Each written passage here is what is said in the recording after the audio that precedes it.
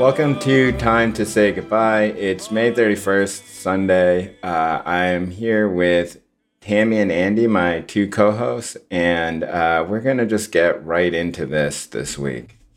If you've never listened to the show before, it's something that Tammy, Andy, and I thought of because we were having a very hard time trying to find the type of voice and advocacy that we wanted, and that we saw that we were very frustrated as being people who are Asian, we are 100% definitely from Asia. I was born in Asia. Andy, were you born in Asia? No, Andy was born in the United States. 1 year after. My parents moved the year before. Tammy, were you born in the United States? I was born in Korea. You were born in Korea. So Tammy and I are real immigrants, and Andy is Andy's an ABC. We've always had trouble trying to find a voice that we are not annoyed by, and I think annoyed is the right word, because I think in the long run we do support other people, other Asians in their attempts to try and figure out how to navigate what is a tricky identity. But for us, I think the three of us, the one thing that we all agreed on, we certainly don't agree on everything, is that we should just get rid of the neurosis around identity entirely. That we should think about it, we should talk about it, we should make friendships based on it. But when it comes to politics, it should not be an encumbrance. And it oftentimes feels like an encumbrance. And so if you came to the show because you read a post about how, the way in which people were responding to the George Floyd murder and the fact that one of the cops was Asian, then, that's the type of thing that we like to talk about here on the show, which is like, I don't know. Tammy, sometimes after I wrote that thing, I kind of thought well, maybe I imagined this, but was it but I do think there was a lot of it, right? There was a whole lot of people being like, I disavow this guy, I disavow this cop, even though because he's Asian and I'm Asian, and he does not stand for me, that type of thing. Did you see a lot of that? I did, and I don't really understand it. And I thought your post did a good job of trying to get underneath what exactly is going on. I was noticing also during the protest this week some signs like Asian peril stands with yellow peril stands with black power, which power, is a famous old sign from the 60s. Slogan from the 60s, and then there was also one that was like Asians for Black Lives. And I'm so glad that they were at the protest, but I don't really understand the sign. Because it just makes me feel like, oh, I need to go look at who you are. Yeah.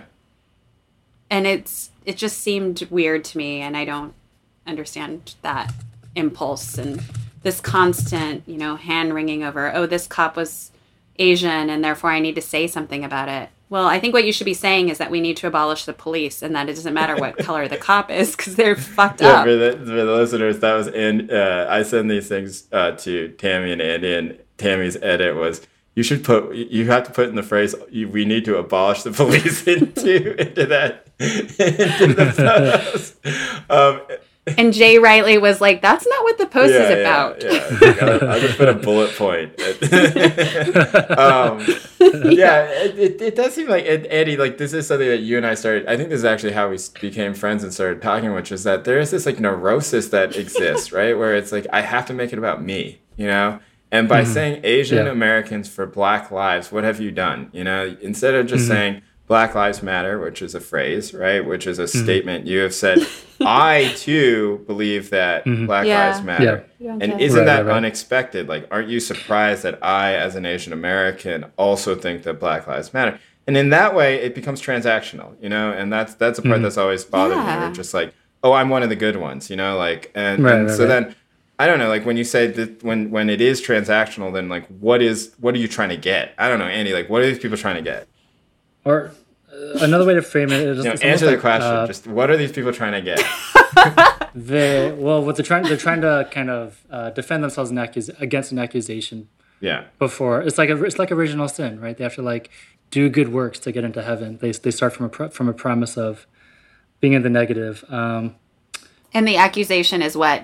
Well, Asians are racist too. Basically, exactly. And I saw people say this all the time on social media.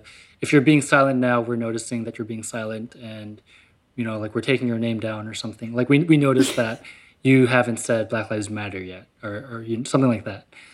I think it's a lot about kind of shoring up their own personal standing, especially the people who feel the need to say it would be the people who have a platform. Because like nobody cares if I say it, right? I'm just a lowly assistant professor at some university. But if you're like a best-selling author with like, you know, a blue check mark like you guys, the people best-selling. Well, I not think you guys. disappointing sales would be the way that my first book would be characterized. No, I know what you mean. Right? It's the question. Yeah, we know who we're talking about too. And it's a question of like, can we, like, are we gonna? Have I dug myself out of the hole that I think everybody is assuming that I'm in, you know? Mm-hmm. And then I always wanted to put my arm around them and just be like, look, dude, nobody thinks that you're a racist, you know? Mm-hmm. Like, you don't have to do this. And then, but the only time I think you're racist is when you make all this stuff about you, you know? And it feels very reflexive and perfunctory at this point, right? Like, it is part of the penance that you have to take. I think, Andy, that was a good way to put it, which is that, like, it is it's a negative. You feel like you're in the negative and you need to climb yourself out, and then you can start talking, right? Like if you can say these 5 words, then you have a voice. But if you don't say the 5 words, then you don't have a voice. But I don't know. I don't know. I wish that and I don't know, Tammy, do you think it's generational? This is something that you and I talk about quite a bit, I think, because like you and I have both been in these protests, right? I saw a ton of Asian kids in Oakland, right? Not a ton, but a lot. And they did not seem that engaged in that type of neurosis, you know? Like, they're just, like, there's one sign that said, like, stand together or something like that in Chinese characters, but all the other kids are just, like, they're friends with, like, Latino kids, they're friends with Black kids, and they're there. Do you think it's a generational thing, like this sort of, I must cleanse myself before I can speak on race? I think it's a faux public intellectual thing. So it's not because on the streets it doesn't matter, right? So it's on Twitter that it gets said, and the place where I think where it might make a little bit more sense to make those sort of proclamations is if you're actually speaking for an Asian organization. Yeah. Like, I get that because you're doing a broader coalition work, and that's just what you need to do as a spokesperson. But as an individual, it's just like, I don't know. You're still probably on someone's like list.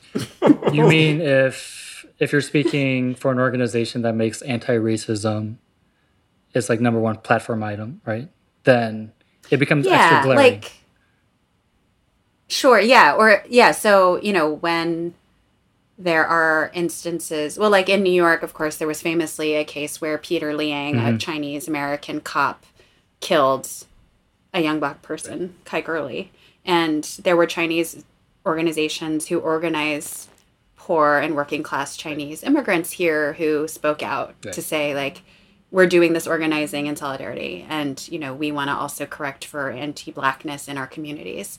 And I think that actually makes sense because that is like a gesture of organizing that has a point. And that's very different than somebody, as you said, the blue check mark. Saying that for themselves as this kind of like rosary. Yeah, and it's like it's also like this weird, not to pathologize this so much, but like there is this sense of it that I get when I see it, where I'm like, oh, you are really worried that that people are going to say that Asian communities are anti-Black. Right. And I think, Tammy, at least you and I within the Korean community, I think we can very confidently say that the Korean community on the whole is anti-Black. Like it's not a secret. We all know, we all know cousins, aunts, whatever, like the criticism is true. But if you are saying that this is one of these like strange contradictions that I find like within these types of penance situations where like if you're saying that we must acknowledge anti-Blackness within the Korean community, like you're just disavowing first of all, you're distancing yourself from your own community, but you're also saying like there are people like me who are not like that, and right. that to me is where you are basically valorizing yourself. It is a way to distance yourself from like poor people, right? And it is because the communities that they're talking about are generally poor. Yeah. Right. Yeah. And I think that that's part of what's at play here. Tammy, you just came from a protest, huh, in New York? I did, yeah. Yesterday and today we were all out there, and today's was especially long and especially hot. Well, where was it? But good. I went to the one in Brooklyn, but there were others in Manhattan and elsewhere. And yeah, we marched from, if people know New York, the southeast corner of Prospect Park. We rallied there, and then we kind of marched into the Flatbush area and back around. And yesterday's was in like at Barclays Center, right? Yeah, yesterday's was near this stadium named after Barclays. So in the shadow of Capitol, we were at a pretty violent confrontation with the police. I like all the things. Today, the police stood down a bit. I like the things that we all feel like we have to explain to the listenership, where you feel like Barclays Center is needed. But then you and Andy will breeze right through like third level Marxist theory, where I'm just like, okay, guys, who is Karl Marx? What happened? You know, what if doesn't communism make everybody equally poor? And then you guys are like, what are you talking about? Yeah. So yesterday, let's start with yesterday then, because you know what we did want to talk about on the show today was actions. We wanted to talk about some of the protests going around the country. And the way that we feel like people can engage and maybe even should engage, although I don't think we'd ever be so prescriptive. So, Tammy, like, what happened yesterday? Because I know that the Barclays Center got a lot of attention. Yeah, so it's been a little bit chaotic, I think, in the kind of reaction to the killing of George Floyd. And I think around the country, people are trying to mobilize in the midst of this pandemic. What does that even look like when we've been sitting with ourselves for so many months? And yesterday, I can't even remember how I first found out about it. I think a couple of different activist friends said, oh, there's going to be a convening outside of Barclays Center. So I showed up, and it wasn't maybe the most organized. It was an expression of rage. Well, There was a lot of raw emotion there, and the police were very agitated and exhausted, and they caused a lot of conflict and then cracked down on people. well, so like, what's the difference then? I think that is something we should talk about. Like, so you and I have both, I think, been to our share of these things, right? And there's different feels, I think, to all of them, in India as well. And you know, some of them you go and it's people walking around in a circle and people are angry, and then some of them you go and you listen to 70 minutes of speeches, and after minute 20 you're like, wow, another person is coming up to talk. And so those are the polls, right? Like one of them is kind of like going to Korean church, which, you know, where every single every single deacon gives like a 35-minute speech, and you're just like, I don't. And then you look at the program, you're like, oh my god, I'm just gonna go home. But you know, last night from hearing from you, but also from other people there, it seemed like it was former, right? Like it was sort of a walking around in circles and there's no leadership. Is that right? I couldn't even see, honestly, what was happening. There wasn't walking. It was just a rally. Like we were all in place. So the physical kind of design of it was difficult because of the way that the stadium and that particular intersection are structured. We were all kind of crammed in. There was no social distancing, which that's fine. I think that's like kind of out the window at a lot of these protests, and I don't know that that's such a bad thing at this point. Yeah, so there were a couple of people, I think, at the front kind of doing calls and giving a little bit of a spiel around Black Lives Matter. I honestly couldn't hear that much of what they were saying, but it sort of didn't matter because we knew why we were there.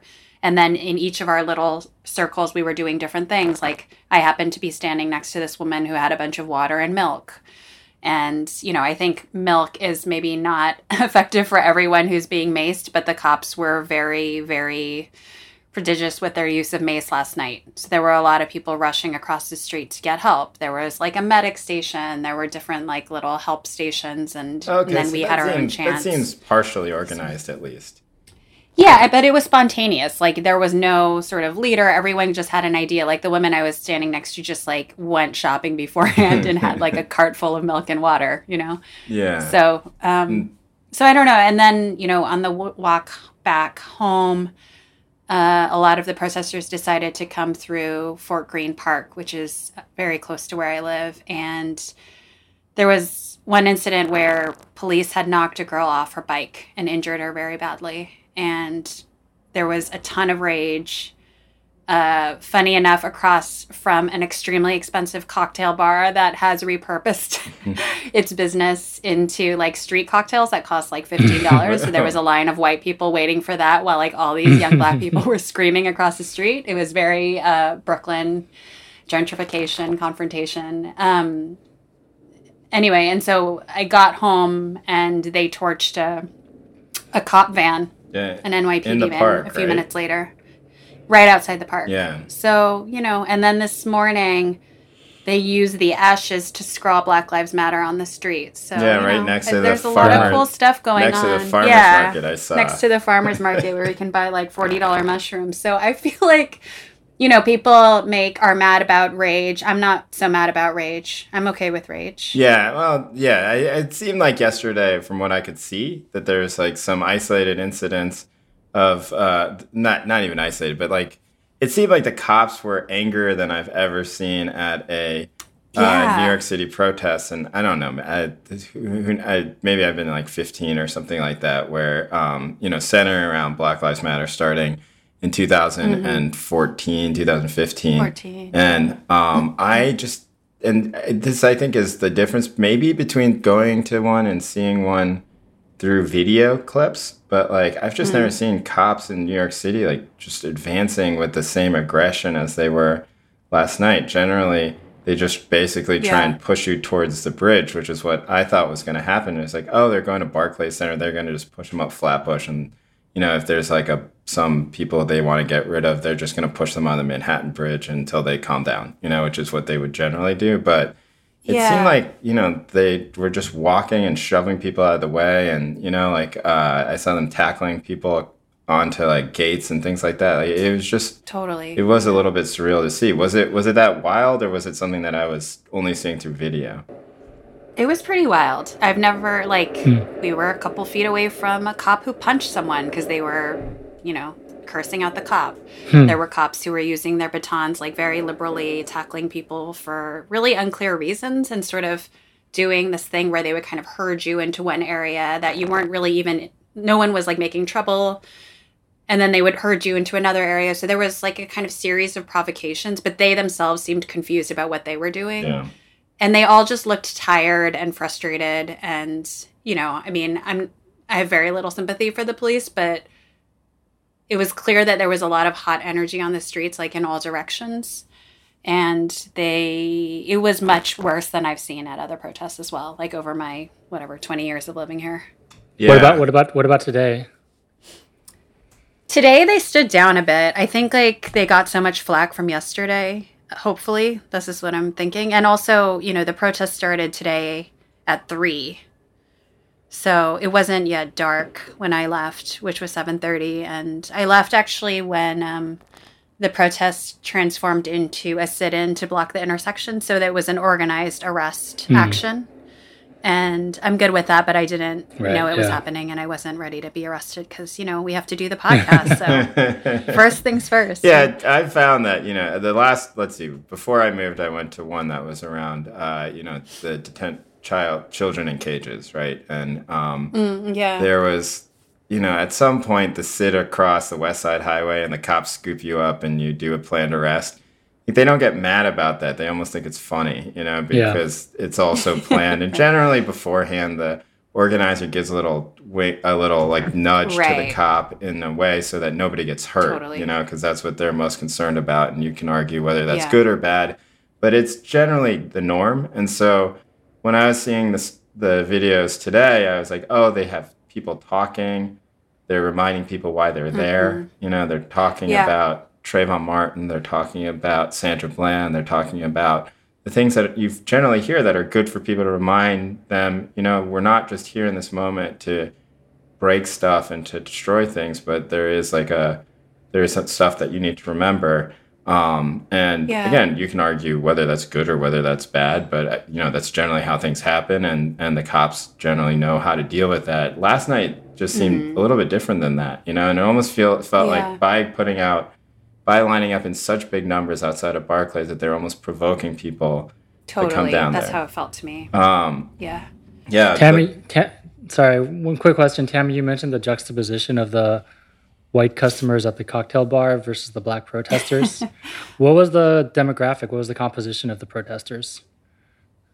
Yeah, no, that was such a striking like moment, but I think generally speaking, it was very, very like there was just every kind of person there. Okay. It was very representative of Brooklyn and of the kinds of people who are affected by policing and people who aren't affected as much by policing. I felt we'll talk about this, I'm sure, because I know you guys have a lot of thoughts on it, but this whole thing around, white infiltrators or white black bloc, bloc people coming in and making trouble and all this. I did not see that yesterday or today. I saw like a very united and committed community. And, I think people who are skeptical or weirded out by it just need to take a look at it. It's not about going to protest with people that you want to get drinks with. Like, I probably wouldn't like half the people there in like my free time, but I think it was a representative group and people really believed in what they were doing out there. Yeah, so I went to one last night in Oakland, and Tammy, it was very similar. Like beforehand, I had somebody that I went with had told me, "Hey, this thing might not be real," and I was like, "What does that mean?" Like,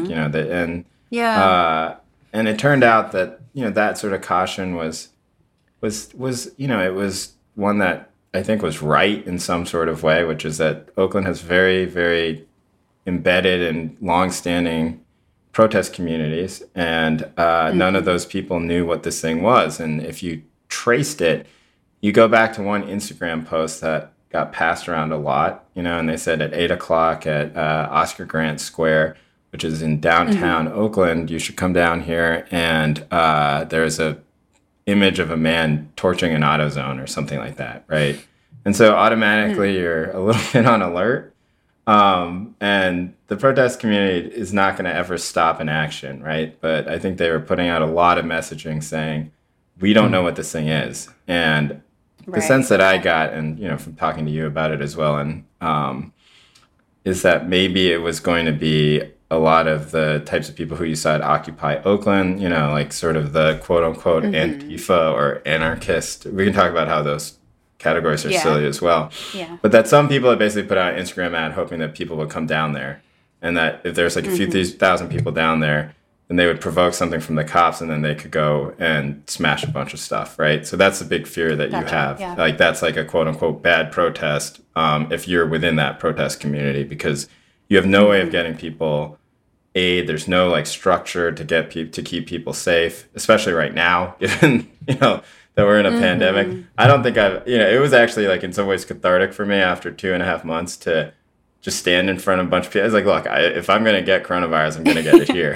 This is like the most super spreadery event that I could even imagine. I can't imagine doing anything more than going to like a big soccer game and screaming the whole time, so, but that's what it was. Right. We got there was no leadership. Nobody knew even where to walk, so like you have like some random dude who might have been a cop or something like that telling you to go down this way, and then you walk in a circle and you go back this way. And then and then you go back to the central square, and then nobody talks, and people just do like chants and like literally stand around. And then you walk back, and then at some point, the cops fire off flashbangs and tear gas, and then that's when like people start to tag things. That's mostly what I was seeing is like people tagging ACAB and stuff like that. And then I'm sure everyone has seen the videos from Oakland where things got much more, intense. I don't even intense right word, but I saw a lot of young people. I'd say young people is, I don't want to narc them out, but they're young people. There weren't many 7-year-olds smashing skateboards into the side of a Pete's of a Pete's coffee shop. Pete's coffee. But I don't know. I thought about it when I got home because I was a little bit mad driving home. I was like, oh man, that was bad. Like it's just mayhem or just destruction and we kind of I just felt like we had gotten tricked, but I see. At the same time, it's very hard to distinguish those things. And I think that distinguishing between them generally means that you're going to be pushing out a lot of people who would be at the next Yeah. protest for sure. So What kinds of messaging did you hear None. in the first part of it? nobody None? said Okay. anything. Like I've never been to Oh, like wow. it was another one. It was like I don't think I've been to a protest like that where there's not even like a hey, thank you for coming, you know? It's just people milling around. And then at some point we walked down one way and then we walked down the other way, you know?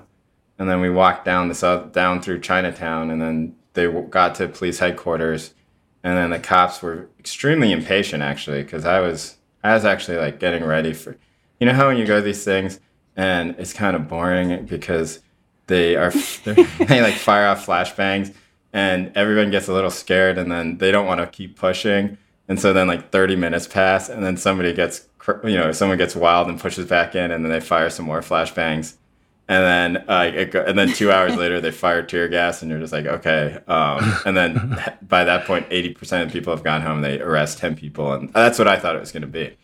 But Is there another one scheduled like tomorrow or Monday in Oakland? Or the day? yeah. It's they have a car one and a mutual aid one. But What does the car one look like? Is it blocking traffic? I don't know. They call it a Okay. car caravan.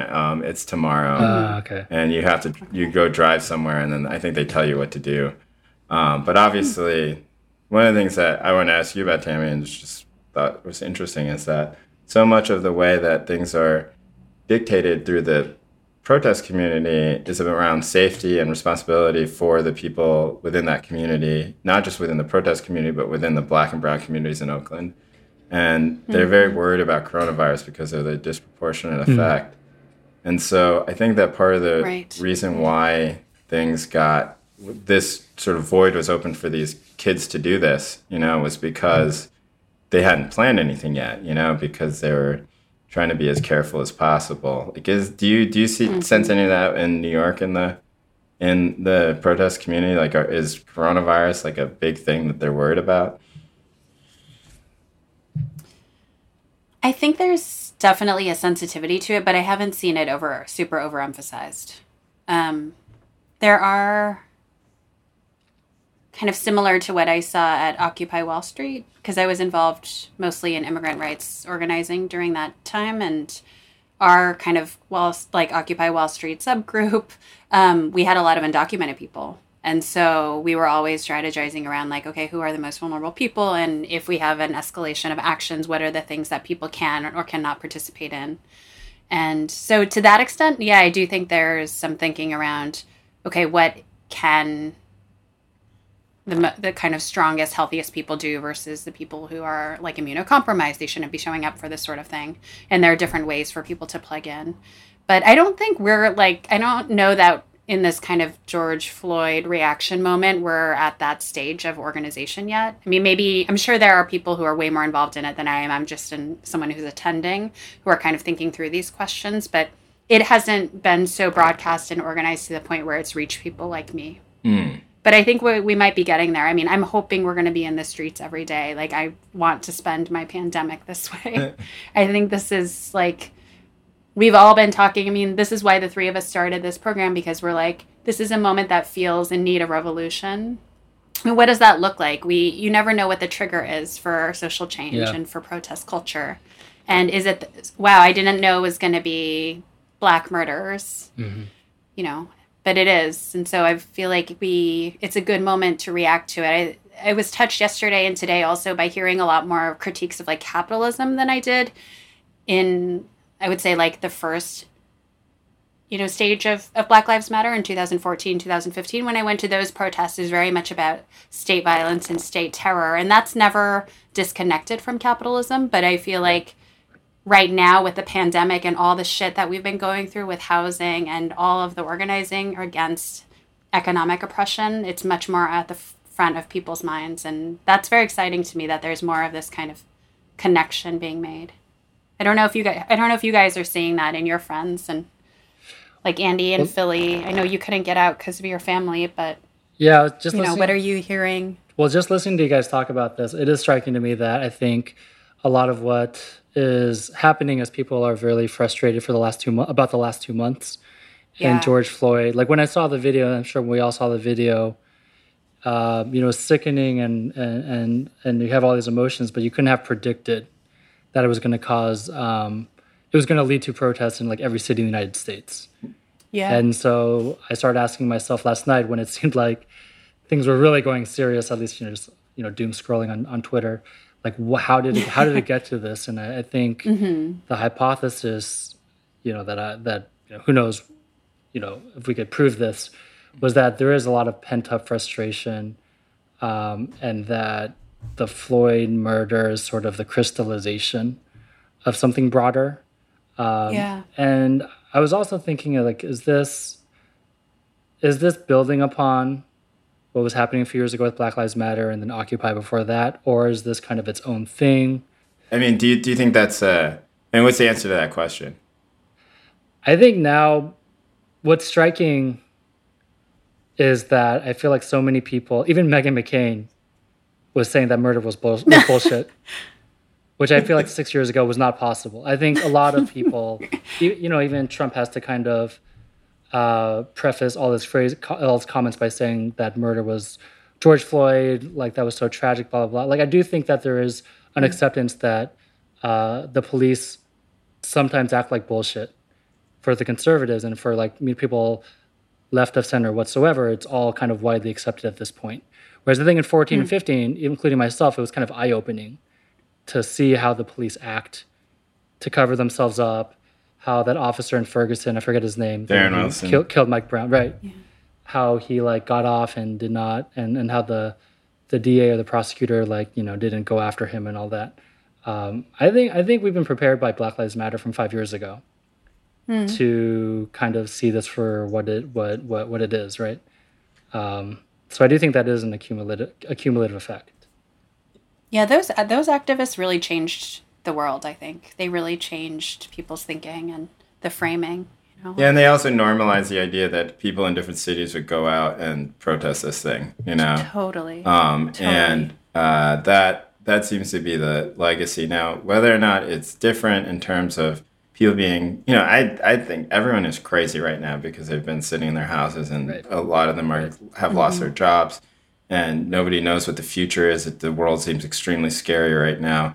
And, the things that they're seeing are that they're getting robbed basically at every point. They don't trust anything. I don't care what your thoughts about coronavirus is. Like, you don't trust something. One of the things you don't trust, you either don't trust that, we need to be at lockdown or you don't trust that we should get out of lockdown. You don't trust that. You either think that PPP is robbing you or you think that your job is screwed forever, Even if you have money in the stock market, you're like, this stock market surge is so fake. Like, you're mad about something regardless of where you are.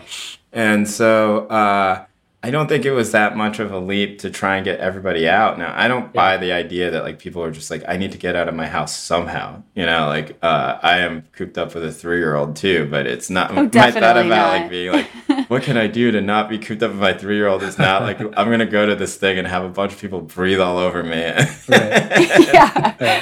As much as I enjoy going to protests, it's not. Yeah, it is. There is elements of it that are invigorating, but I would not call it like. I would rather go watch a baseball game or something. Right. This is not recreation. Right. Tammy, there's something I wanted to ask you about specifically because it was, when I looked at what the Oakland response was, right, within the protest community, one of them was this car protest. I don't know what's going to happen, but it's going to happen on Sunday, right? And I might go. I'm not sure if I can get out of the house at that point, but... Okay. The other thing that they really focused was on mutual aid, and that's something that you talk about quite a bit. So, like, why don't you just tell everybody, like, about, the mutual aid efforts that you're involved in, not in sort of like a propagandistic way, but just, I don't know, like, I'm just curious about how mutual aid is a form of protest. Yeah, sure. And I want to hear more about what you're seeing in Oakland.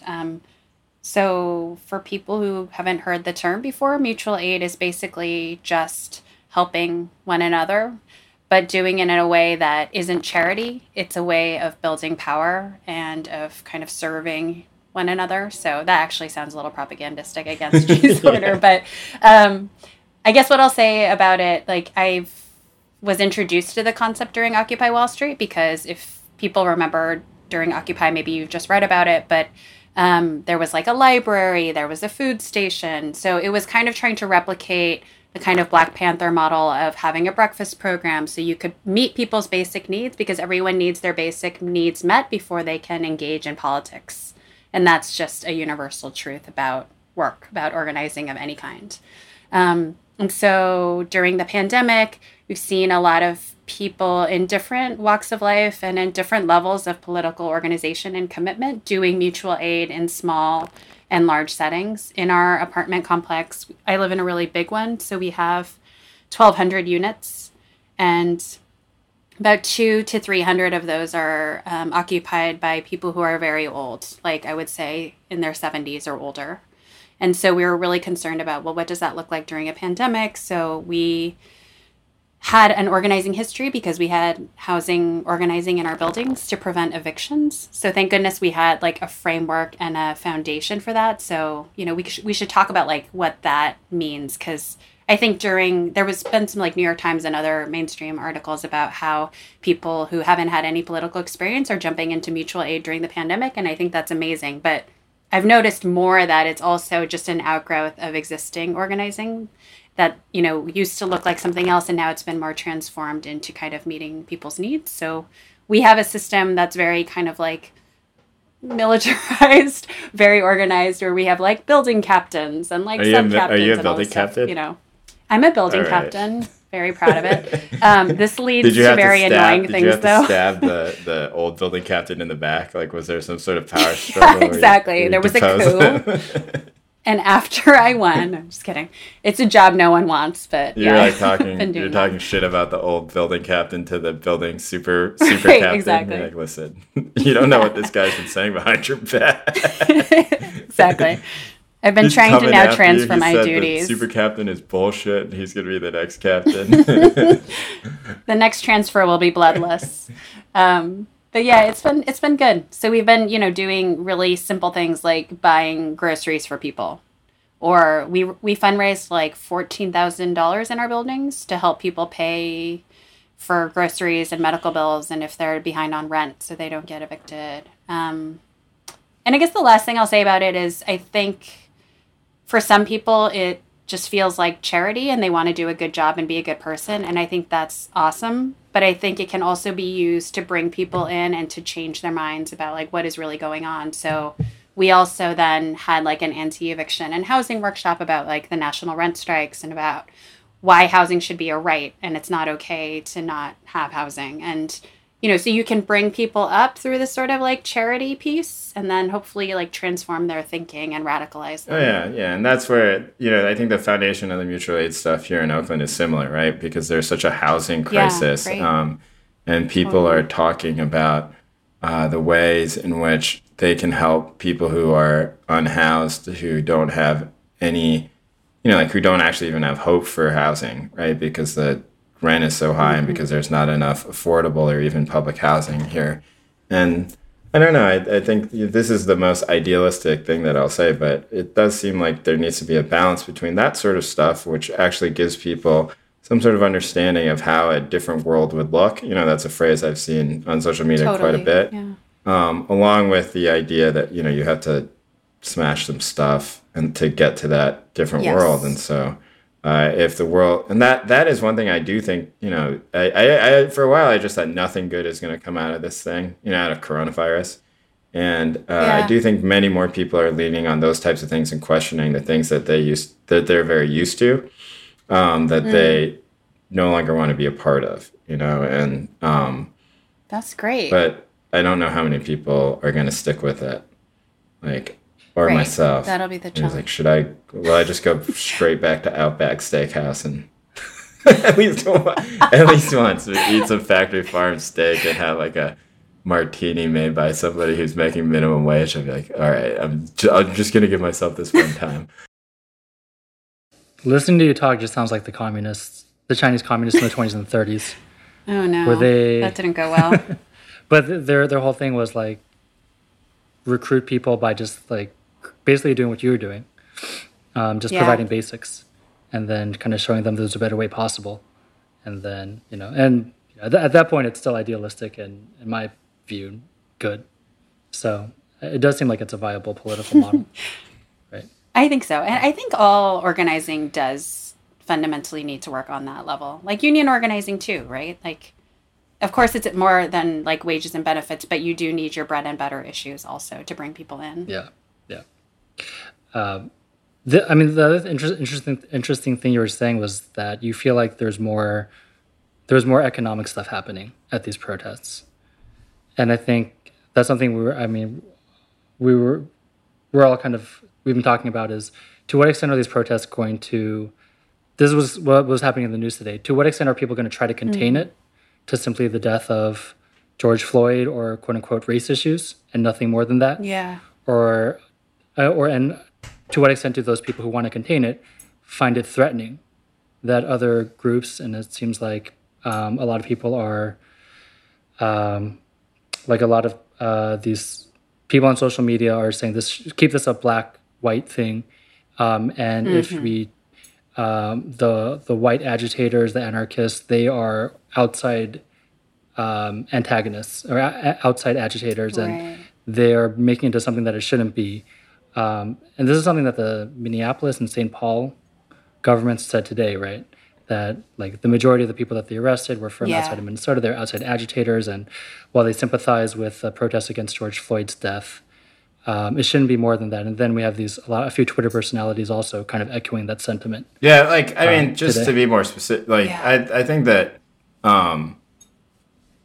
the question of outside agitators is one that has existed for like, I don't know, maybe 500 years or something like that, right? In terms of the way to destabilize and sort of defuse different types of protest. And this is no different, you know. It's no different to try and make it seem like it's not about the thing that went wrong, that everybody agrees is wrong, that most people think is wrong, that actually the things that you see the outpouring of anger about that, and not just people, you know, very prettily holding up signs that go viral, is like that actually didn't happen. You know, it's a way to erase the actual anger and to make it into something that is palatable to an upper middle class sort of type of person who, you know, might be liberal and might think that this is a great cause, but, you know, is very uncomfortable by the sight of property destruction. But, you know, the thing that is interesting, Annie, that I thought you brought up that I want to discuss on the show is that, you know, there are all sorts of different types of purity politics, obviously, right? But there is one that seems to be very trenchant amongst the liberal, the liberal media, and it's this idea that white people should not be at protests except to stand there and, you know, like be silent and to not say anything and to quietly do every single thing that they're told by the organizers, right? And that there is no way in which any type of violence that happens or any type of looting that happens, if it is done by a white person, that then just becomes completely unjustified, right? And like that to me is insane. Like it's an insane thing to do, especially at this moment, to just say that a kid who's like, I don't know, like let's say he's like 22 years old and got laid off, you know, after going to community college or something like that, and is pissed off at Trump, is pissed off at the government, does not see a future for himself, feels like he's been lied to all the time, and is also really mad about the cops, you know, killing this guy, that person has no agency outside of respecting these people, and doing and diligent, you know, sort of dutifully doing everything that person says. Like, I just don't understand how you can even organize a protest community around that, you know? And then obviously when things go wrong, the blame is always placed on the same people, right? It's like Antifa or anarchists and look, there's not that many anarchists in America. Right. They're fucking up everything, but there's only 5 of them. I grew up in a town that had an anarchist bookstore, you know, and it was like the only one in the entire South that was like an anarchist bookstore, I believe. And it's the same 8 dudes my entire life who hung out there, you know, and I saw them get they're really nice. And they're not violent whatsoever, right? Yeah. They just want to listen to their bands, you know, and they just want to talk. They just want to talk to you about like some dumb theory they have, you know, and they're not people who are, and they're also all old. I feel like all the actual anarchists are like in their 60s now, you know, or older, and so. I don't know, like that does seem to be the narrative that's shaking out of this now, though, right? It's this like sort of like, I think if you're white or if you're not black, then you should not be doing anything, and it's strange to me. The officials. So did anyone in, I don't know if anyone in DC said this, but Reddit, like I said, both the Minneapolis and the St. Paul government said these were outside agitators. The local, I think, news station did an investigation and found that 80% of the people arrested were actually from the Minnesota area, which begs the question, or raises the question of like, what do they mean by outside? And I'm wondering, A, they could just be lying to, bolster their cause and to make it sound like, our community loves us and this was like, outside agents infiltrating. Or B, maybe their notion of outside is something like you were saying, like they're white and therefore they don't count because this is a black protest and it's a black issue. Yeah. But then you have like, some liberals on social media, like for instance, I'll just call it this person because they're very famous, but I also respect her work a lot. Nikole Hannah-Jones was saying like, this is, we shouldn't let like white people overtake what is a black issue. And to me, that is like, this is a majority white country. If you want the death of black people to change the system, change the country, then why would you self-limit this to only black people in the country? Then you're basically saying like the majority white parts of the country can ignore this, right? So like what, to me, like I understand the sentiment, of course, that you don't want people to take, like non-black people to take the narrative out of the hands of black people. But then there's a sort of you're just sort of taking the edge out of the argument, right? That this somehow strikes at the very heart of what America is built upon, that the United States, that racism is like endemic to the entire United States system, and therefore everyone who is a U.S. citizen should care about this. So when you draw those lines, you're kind of undercutting that premise, right? Yeah, it's similar to I understand where the thought is coming from. So you look at the 1968 anti-war protests, right? A lot of the stuff that we talked about with Mike Davis and the Third World Liberation Front started because everybody was mad because they would go to these anti-war protests and it was just a bunch of white dudes, and they're pretty shitty and racist. And so they start their own organizations, these different groups, right? And that's what people don't want. They don't want white people to speak over them all the time. And now, the irony that I see in all of this is that I did not see that happening throughout any of this stuff, And what they're basically saying is that if white people are going around smashing stuff, then that is a distraction from the thing that actually is this is about, which is the death of George Floyd and, police violence against black people. But I think that I actually don't think that it works that way. I don't think when people see a burning building, they think, oh, it's about the burning building now. I think they just think, oh, that building is burning because people are really mad about George Floyd, And I think the thing that does make it about white people is when you say only white people are doing this, which is not true, And I think that I actually find it really problematic to say that it's only white people doing this sort of stuff because it means that you've taken all the agency out of the violence itself, and you've neutralized it all. And like, why would you do that? Especially if it's not true. And so, I don't know. The big irony that I just see is that like by saying outside agitators, which is, what George Wallace said about Freedom Summer, or about the Freedom Riders, just the history of that term in the United States during the Civil Rights Movement is crazy. It's like, oh, well, we killed these two Jewish guys who came down to Mississippi to help people, during Freedom Summer. They were outside agitators. It doesn't matter. Like, that's the history of that phrase. And now it's being used by, like, Ilhan Omar put it in her press release today. It's just, like, mind-boggling to me. Really? Yeah. Wow. What did Omar say? She said, we have to locate these outside agitators, so please stay home tonight, Wow. Oh, my goodness. It's crazy. And it's so bizarre, too, because it's basically, like... Well, I don't know what's going on with her because she's not a liberal, but I was saying, from what I've observed, it's mostly like liberals picking up on and essentially parroting what like the governor of Minnesota and Trump have been saying. And Barr. Which is that there's this, and Barr, which is that there are these sort of, and they're not as specific, right? Because they want it to be very vague and scary, but these kind of like shadowy outside figures coming in to like fuck up our cities.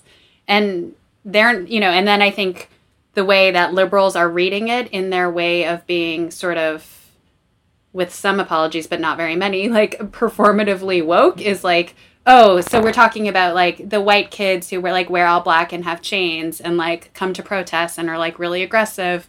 That's bad because we need to always be like elevating black voices. And like, first of all, like, were you even at these protests? Because you're very busy on Twitter today, you know, and like, I think, you know, they're at the organizing level. If you talk, I agree that like it's good to have Black leadership in a Black Lives Matter movement. But the Black leaders who are strategic in that movement aren't like, white people don't come to this. No. They're like, everyone come to this. So it's so ridiculous. But that's what I mean. This is where I feel like, you know, where I go crazy about it, because if you have any familiarity with these organizers, if you have any familiarity with these protests, that type of purity politics that liberal media people do, it does not exist in those spaces. They want as many people there as possible, you know? And guess what? Right. Yes. At every single protest, there is some sketchy white dude there who nobody knows who's doing some fucked up shit. Like, for literally sure. every single one, you know? Yeah, there was one like last in the night Garden that of was walking Eden. around with a baseball bat, and I was like, that fucking guy, you know? Like, I feel like I've seen him all the time, you know? And then later, you see him and you're like, oh, I bet that guy is, you know, the one that's smashing this thing, right? Like, it exists. Like, nobody is saying that this doesn't exist. Sure. But it is part of the calculation that when you put a big event out, that this will happen, you know, and that sometimes it is only that guy that is doing the fucked up shit that everyone gets pissed off about. And it is true that if there's a reaction to that fucked up shit, that the Black community feels that, right? But that's not what is happening nationally here, you know, and it almost feels like a response, like a rote response that liberals understand gets them points, you know, like it's the right thing to say, quote unquote. But in this instance, it's really not, you know. I really like pegging, like you saw the images of what happened in the 3rd Precinct police station, and you saw the people who were standing outside of it. Did that look like a bunch of white supremacists to anybody? Like, I didn't see a white person. So confused. No. Yeah, where is the white supremacy thing coming from? That they're white? It was like a crazy. Benetton ad, you know. There's like people of every single. It was like a Revolution Benetton ad. People of every single race. So then, what? There was that Bangladeshi restaurant owner tweet that went viral. That was so sweet. I know, that made me tear up. I sent it to my Bangladeshi friend. He also said he got emotional. Same. But, do you want to explain it again, Andy, just in case people haven't seen it? Yeah, So the restaurant is called, I think, Gandhi Mahal. But ironically, it's named after Gandhi, but they're Bangladeshi Muslim immigrants. And a woman named Ruhel, who was 18, tweeted or had a Facebook Or is post. it Ruhel's daughter? It's a daughter, yeah. It's the owner's daughter, yeah. Ruhel's daughter, exactly. I think. Yeah. Okay, well, whatever. We can fact check this later. The daughter said that even though her father's restaurant was burning, her father was okay with it because you can rebuild a restaurant, but you can't rebuild a man's life, and justice has to be served. Oh my gosh. I know, and it was like it's very Getting touching. teary. Yeah, and guess what happens when you say every single thing was done by white supremacists? You erase all of that. You know, you erase all of it, and you do this scary, dumb story that I think is going to be written 5,000 times by the same people who write alt-right stories for the past 5 years, like writing total bullshit, you know? And they're gonna write these, the scary Boogaloo army or whatever is coming to your town. And the whole point of every single protest, like all of that righteous anger, like all the things that were done, are going to evaporate, and people are just talk about the alt-right again. And guess what? That's talking about fucking white people, you know? And this has been driving me absolutely insane the last 2 days last day, because there's no evidence for it, first of all, you know? Secondly, yes, did those people come? Of course they did. They come to every single protest. They always fuck shit up. Everybody knows that if you've been to a protest. 3, if you're the person who is commenting on this, maybe you should have gone to protest so that you know that, you know, instead of talking in this ridiculous woke code about everything and pretending and then sneering at everybody who doesn't get it, you know, it's anyway, whatever. That's enough of my rant. Oh, the other thing, the other kind of parallel thing I was thinking about was for the people who want to make the argument that this is about nothing more than protesting George Floyd's death. Do you think that my suspicion is that a lot of those people also are uncomfortable.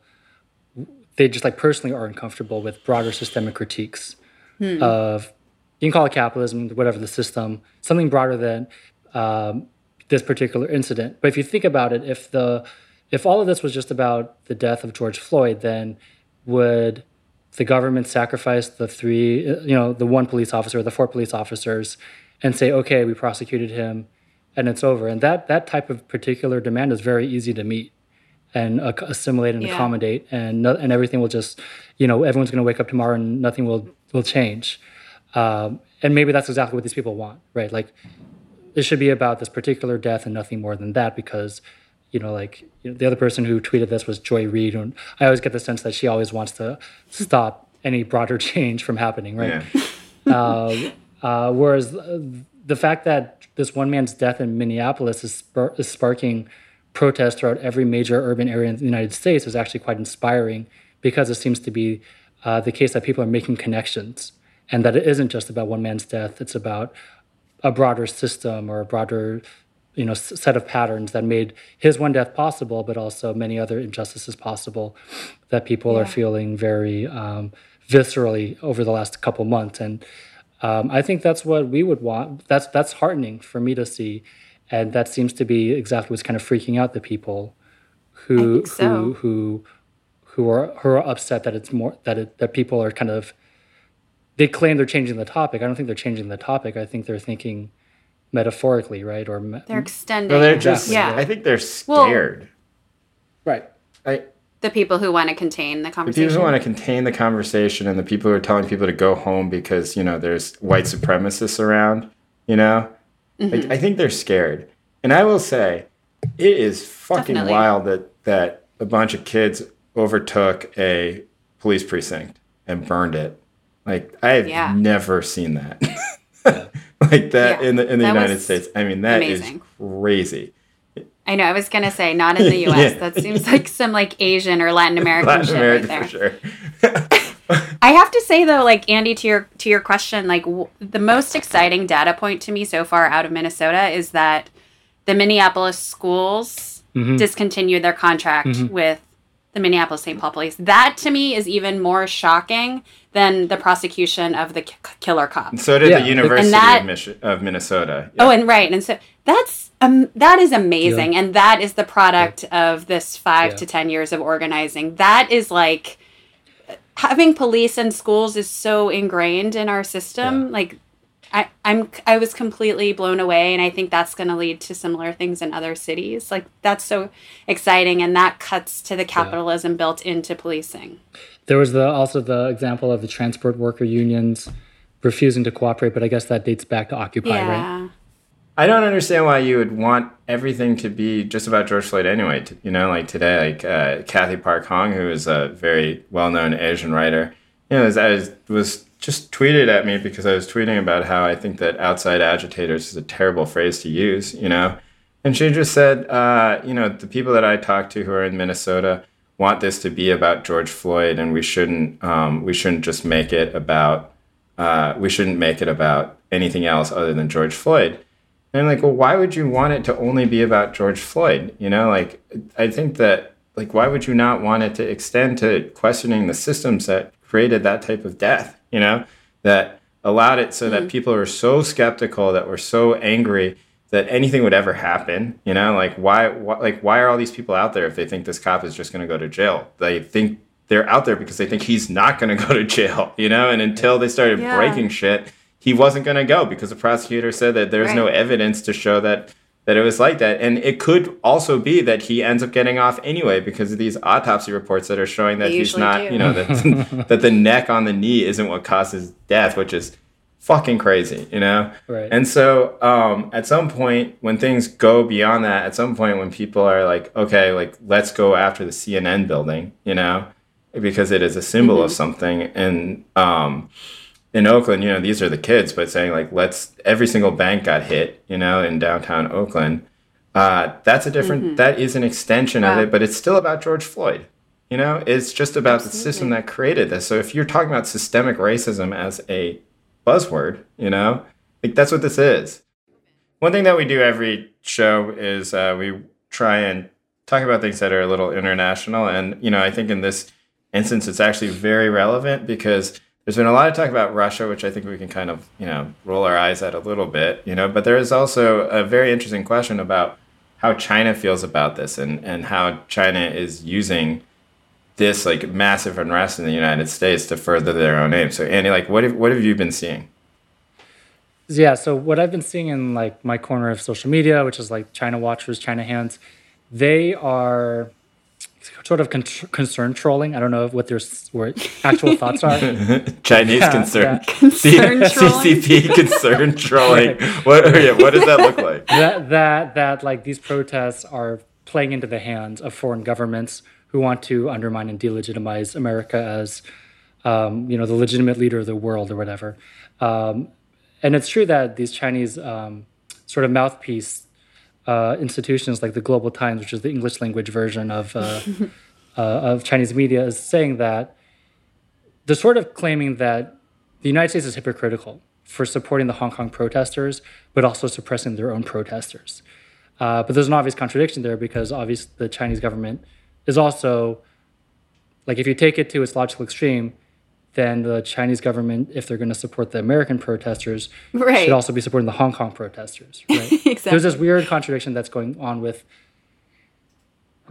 like a conservative U.S. person would say something like, Hong Kong protests are good, Minneapolis protests are bad.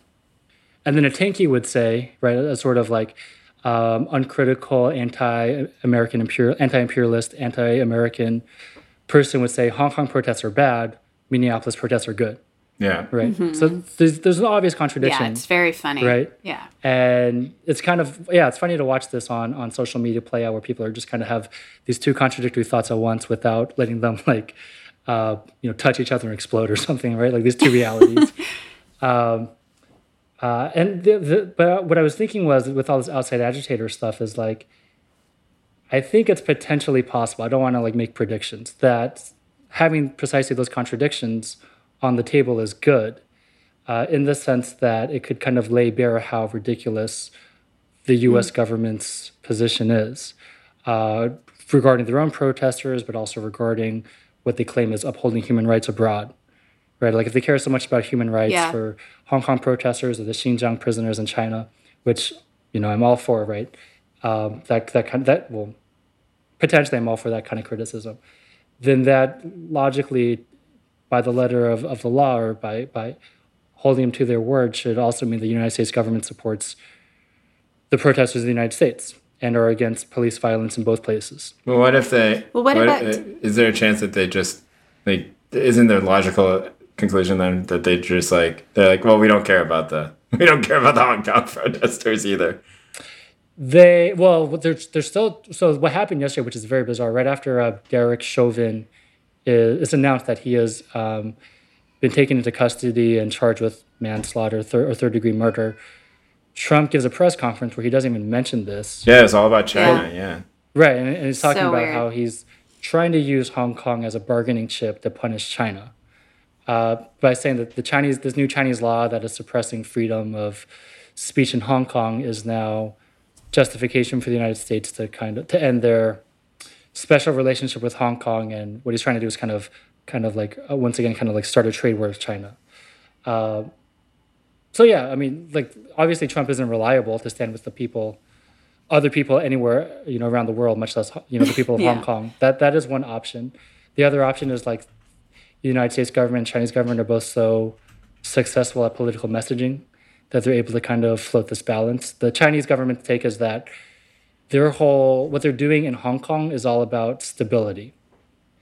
And they're so good at maintaining stability in Hong Kong. And look at the United States, they're really bad at maintaining stability because they let the 3rd Precinct police station get lit on fire. That's that's a strange tightrope to walk. Does it work? Right. I mean, because here in the United, I don't know, you don't have to read that much. You just have to read like the shock doctrine basically to know of or maybe manufacturing consent or something to know about all the ways in which there's completely contradictory messaging all the time that just does kind of work. Right. Does that work in China? Right. Oh, I think it works there better than here for sure. The thing I was thinking was, I think there's actually a historical precedent for if the rest of the world pays attention to Black Lives Matter or these protests, that's good. Definitely. Right? The Joy Reids of the world, or basically the Democrats for the last 4 years, have freaked out that the rest of the world was like paying attention to criticisms of Hillary Clinton. And they were basically saying this is outside interference, this is Russiagate, etc. But historically, the one thing I was kind of discussing with you guys offline before was there's a pretty commonly accepted argument among American historians now that part of the big push for the civil rights movement was the fact that the United States was embarrassed by the USSR constantly pointing out how poorly they treated black people. And so it was cynical, but it was effective that the United States decided that a big push for the Civil Rights Act, for instance, was to kind of shore up their legitimacy as leader of the free world, especially facing towards decolonized African countries, right? And this is something Mike Davis was talking about a couple of weeks ago. I was just going to say, right? Yeah, like David, and I think this is kind of Davis's point that if you don't have, the United States basically got lazy the last 20 years. They didn't have to prove to anyone around the world that you should listen to them. They just could use brute force and say, what are you going to do? Listen to Russia, right? Like that, or China, right? That the Cold War was productive in certain ways by having a check on U.S. values. Yeah, and so it's interesting though. I think like coronavirus has delegitimated the U.S. Right? Like even to Democrats, they need to grapple with the fact that, like I was mad about like Nicholas Kristof's framing the other day because I'm always mad at him, but like he's like just so good at like crystallizing that view that I hate. That's like, oh my God, America, we can't even do something as good as Vietnam, But that we're all having to deal with that now. Americans who are so proud of America. But I was going to ask you, Andy, like in 2014, that was the Umbrella Movement. So did China at all like make the same argument? Because that was when Black Lives Matter was also rising, that there was uprising in Hong Kong. But of course, China wasn't quite as aggressive toward Hong Kong as it is now. Do you remember whether they were propagandizing that movement too? I think they've always made that argument. This goes back to, again, the 60s, that China, during the Mao period, made overtures to the third world African countries by saying that we are a project of liberation and egalitarianism and decolonization, and the United States and Western Europe, they're the ones who caused all that to begin with. Now, the Chinese Communist Party today, I would say, is completely different, and they would like to use that third worldist language to shore up their legitimacy, but they are obviously not anything like the party of Mao from 40 years ago. But I think that I don't know. I just feel like putting these contradictions on the table and having the constant comparisons between how imperfect the Chinese state is and how imperfect the United States is actually potentially good for us as leftists who want to see change. And it shouldn't be the case that we get defensive and double down on American exceptionalism, which is what the Democrats have done for the last 4 years, right? With all this Russiagate stuff. Maybe the best way to address the fact that, I guess, if Russia put all these Facebook ads about how Hillary Clinton used the word super predator, maybe the best way to fix that is not to use the word super predator in the first place. This is the most galaxy brain take I think we've had on the podcast so far. Russian interference good, and we should listen to like a bot farmer in Estonia's criticism of the Democratic Party. Look, I'm all for it. Look, I'm sure that bot farmer in Estonia has no actual pure intentions, but he's probably right. If he says everything that the centrist Democrat Party is doing is wrong, then he might be right more than he's wrong. But maybe he read New Jim Crow and was like, oh shit, super predator. There it is. I mean, it is interesting when you're thinking about it in the context of a coming Cold War, right? Which I think that we all think that might happen and probably will happen. That if the messaging in China, which obviously given the fact that the story that we read, and we talked about African migrant workers in Guangzhou having, being really racistly abused there, that, if they start making a civil rights argument, if the United States falls further into, the current, if Trump wins again, for example, that would be an interesting argument. The USSR did that too, to a small extent, and was doing outreach to Black Americans to come and live in the USSR. There was a recent This American Life about it that actually was quite good, I thought. And so many wonderful intellectuals went there during that period, like Langston Hughes famously. I mean, I would say China today is completely different than even the USSR of the 60s. No, I don't think anyone's going to move to China. Except Stefan Marbury. Stefan Marbury is like the one. or Ron Arquette. But there's no... I mean, that's the other thing. The cold water on the face is the fact that neither of these countries is idealistic, right? Like Trump doesn't even pretend to be the leader of the free world, and I guess China in a cynical way is trying to be, but they have no ideals either. So, you know, I don't know. Maybe we live in the Yeah. worst Well, world and it possible. won't be, as we've discussed before, it won't be the classic Cold War. It'll be because nobody can completely extricate themselves from either. Right. But I guess the general point is, like, I saw on Twitter today, like in Belgium and in Japan, people took it. There were protests. Yeah, I saw the one in Japan. Yeah. Right, like quasi in solidarity with what's going on in the United States, and I was like, Yeah. this is good, right? Like this is not bad. This is we should.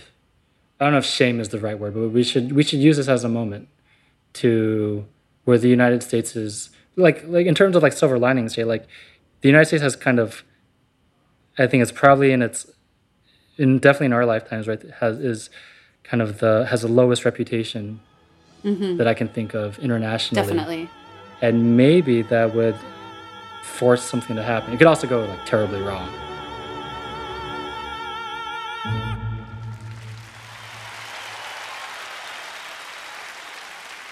Grazie. Io vorrei il maestro Candrelli qui.